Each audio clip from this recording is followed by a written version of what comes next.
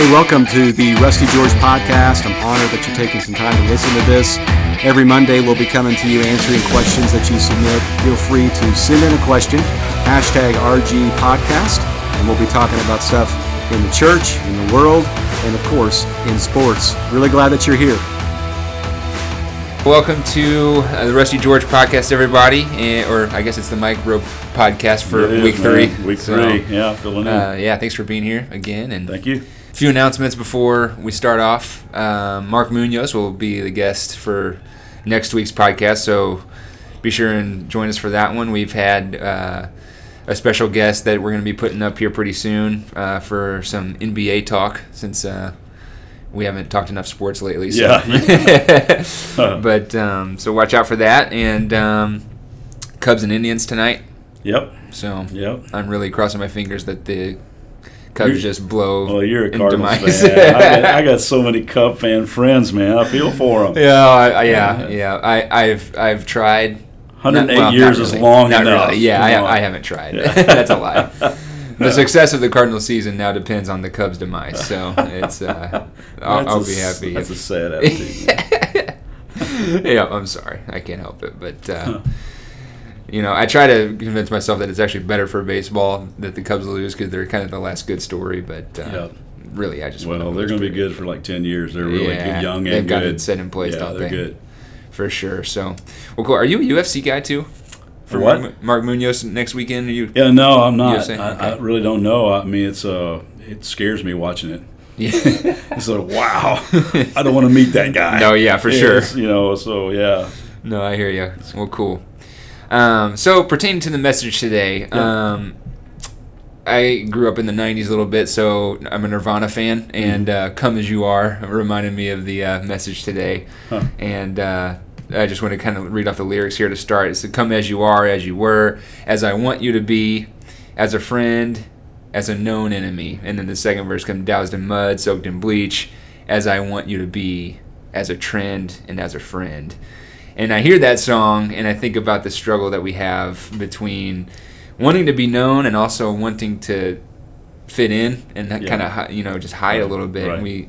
We want to be seen and known, but only comfortably, so where it's on our terms, and we can still kind of mold our own image to what we think it should be. So why go through the trouble? Why do we do this to ourselves? What are we so afraid of, to be honest, with ourselves? With one another. There's one scripture that pops in my head when you ask that. It's it's the fear of people is a dangerous trap, and we all fall in that trap because we chase something. We strive hard after something we already are, which is accepted. We're accepted by God, but we want people to accept us and love us and like us and follow us and comment on our posts and all that kind of stuff. Because it makes us feel validated, and I've just been learning for a long time now. I really do, and I know it sounds like a cliche, like a bumper sticker or something. I really do want to live my life to an audience of one. Yeah. Because my identity used to be so screwed up that way, by trying to please people in my life, trying to appear more than I was. It just gets exhausting, wearing a mask and trying to live two lives, and just much freedom in being real and letting your identity come from who God says you are. Yeah.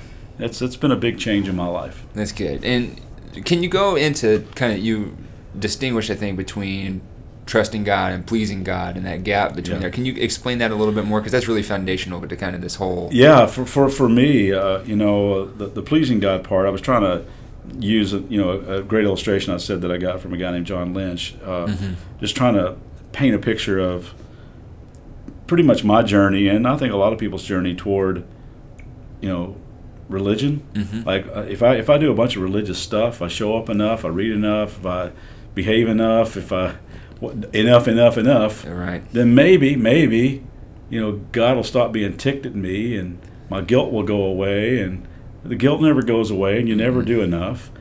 And so I ran from that years ago. I ran from religion and started trying to trust God for what only He could do. And it wasn't until I was probably 17 years old that I realized that God really is love. Mm-hmm. He's love. He's not all these things that people told me He was, because Scripture says He's love, and everything about God flows out of that.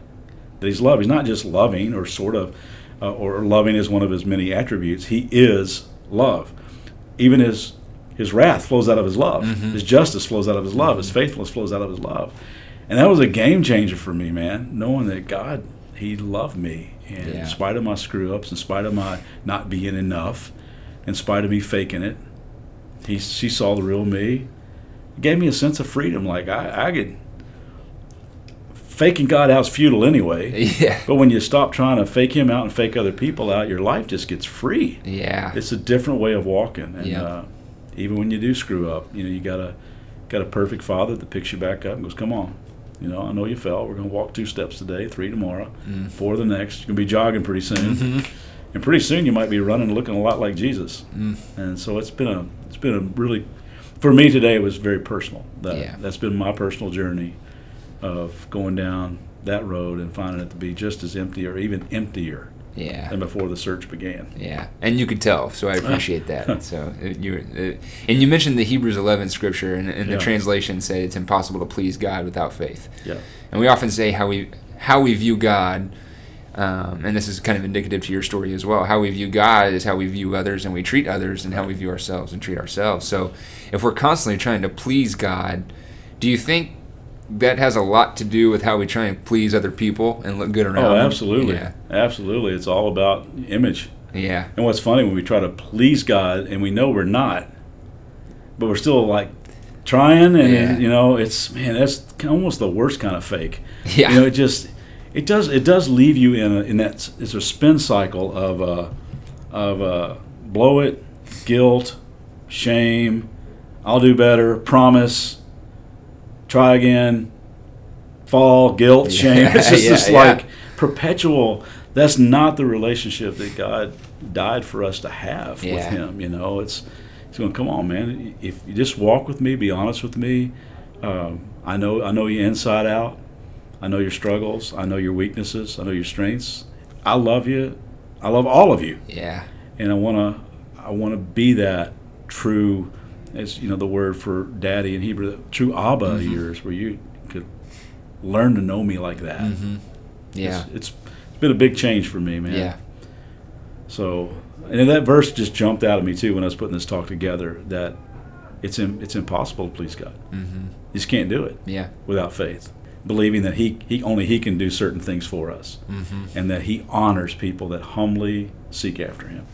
And the image of the masks, too, really hits home and speaks a lot. And we've been going through the Rooted curriculum. So a few weeks ago, we went through the strongholds type thing. That's kind of the pinpoint of the entire study, is where kind of people open up a little more about and be honest about what they've struggled with in the past, what they're struggling with. And kind of the image that I used for my group that I'm leading online is...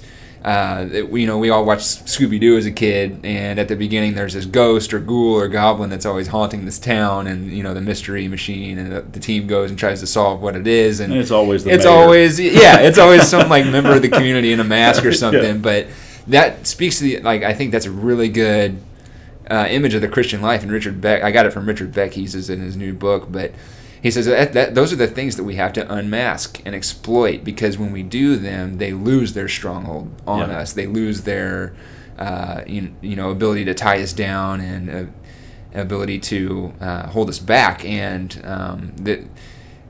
there's a freedom in that. Like you were saying, there's a freedom when we unmask those things. Yeah, I've often said that it's amazing how most of us are like the rest of us. Yeah. You think like, I'm the only one that struggles with this. I'm the only one that has these thoughts. I'm the only one that's been there. And you find out, no, you're really not. We all kind of are the same, and we all struggle with different things, but we all struggle. And that's why I think there's a really cool scripture over in James chapter 5 where it just says, confess your sins to each other and pray for each other so that you can be healed. It's just saying, drop the mask. Come on, we're all in the room of grace. Yep. There's real healing that comes. I remember a guy telling me something he hadn't told anybody in like 20 years. I've been keeping it secret for 20 years. And when he told me, it was almost like a visible weight falling off his shoulders. Mm-hmm. You could just see like this relief. It's like all this poison just kind of came out of it. It was really pretty awesome to see that. And I remember another lady did the same thing, and she caught me the next week at church, and she goes, after we talked and I told you all that stuff, I went home and I got on the scale because I thought I'd lost like 30 pounds. Wow. She goes, I didn't, but I thought I did. Yeah. That's just the way it feels when that mask comes off and you just go, you know what, I'm going to embrace this grace community.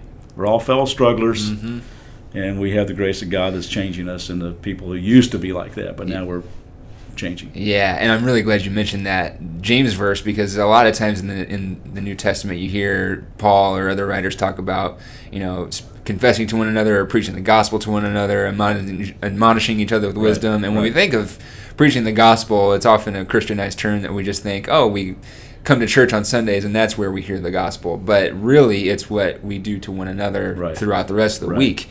And so that can kind of be that's kind of backwards for a lot of people. So when you hear that term, like preaching the gospel to one another, what's that mean to you? Yeah, it means being really good friends. Yeah. We're on this journey together. Yeah. I've had so many good friends in my life that have spoken hard truth to me, because we all have blind spots. We don't see things about ourselves that other people see. So it's good to have those people in your life that are so committed to being a part of the transformation of your life that will say, hey man, I just want to say, when you said that, it sounded kind of prideful. You go, really? Yeah, it did. Mm-hmm. In fact, I've been noticing lately a lot of things you've been saying. It's like, oh man. And again, it goes back to our series. I need to go to the replay monitor because I just got a flag thrown on me, and God searched me. Is that true? And God goes, after further review, yes, it is. Call stands. Yep. And so let's go to work on that. And I think having those people in your life that can kind of almost play the referee part, where they're seeing things that we don't see. It's been life-giving to me, even though it's hard to hear sometimes. But it's been. I think it's saved my ministry a lot of times when I look back and things that guys have said to me, personal friends that I gave permission to do that. Yeah. Because I did want to hear it. Yeah. Yeah, our faith is never our own. I mean, that kind of faith requires an authenticity on our part. And a major part of the story of Jesus is obviously, the cross. And many of us are accustomed to saying, Jesus died for my sins, but we just leave it there. And we really don't pick, we miss the confession part, we miss the openness and vulnerability part, and picking up our own cross of suffering in that part, and admitting to other people that there's actually something wrong. If we live that way, then we're really not accepting the gift for what it is, and we're not undergoing or taking up our own crosses of suffering. We're really not saved from anything, if that's the case. And it becomes almost a flattery, like you were saying in your message. It's like a behavior. We just modify our behavior to kind of get through the day, and we don't actually have to really change at all. So, and it takes me back to Romans when Paul says, all have sinned and fallen short of the glory of God, and we're fine with saying that in general kind of statements, like, oh yeah, I'm sinful too, man, but we never really know why we're sinful, and that's, I think, kind of the part that becomes crucial living that in community. So I was just praying with someone in the lobby, and just talking to her about how it's all the self-effort that we're I know I'm falling short. I'm falling way short, man. So I better step it up, and I got to start pleasing God. And again, you're back in that spin cycle of guilt stuff. Yeah. And I just told her, so you know what? Thinking about Romans 12, where it says it's God. God does the transformation. Yeah. God changes us, just like that. All the self-help, self-effort, willpower that a caterpillar could expend, not going to turn him into a butterfly. He has to surrender to the process of metamorphosis. Now he has to cooperate. He has to surrender.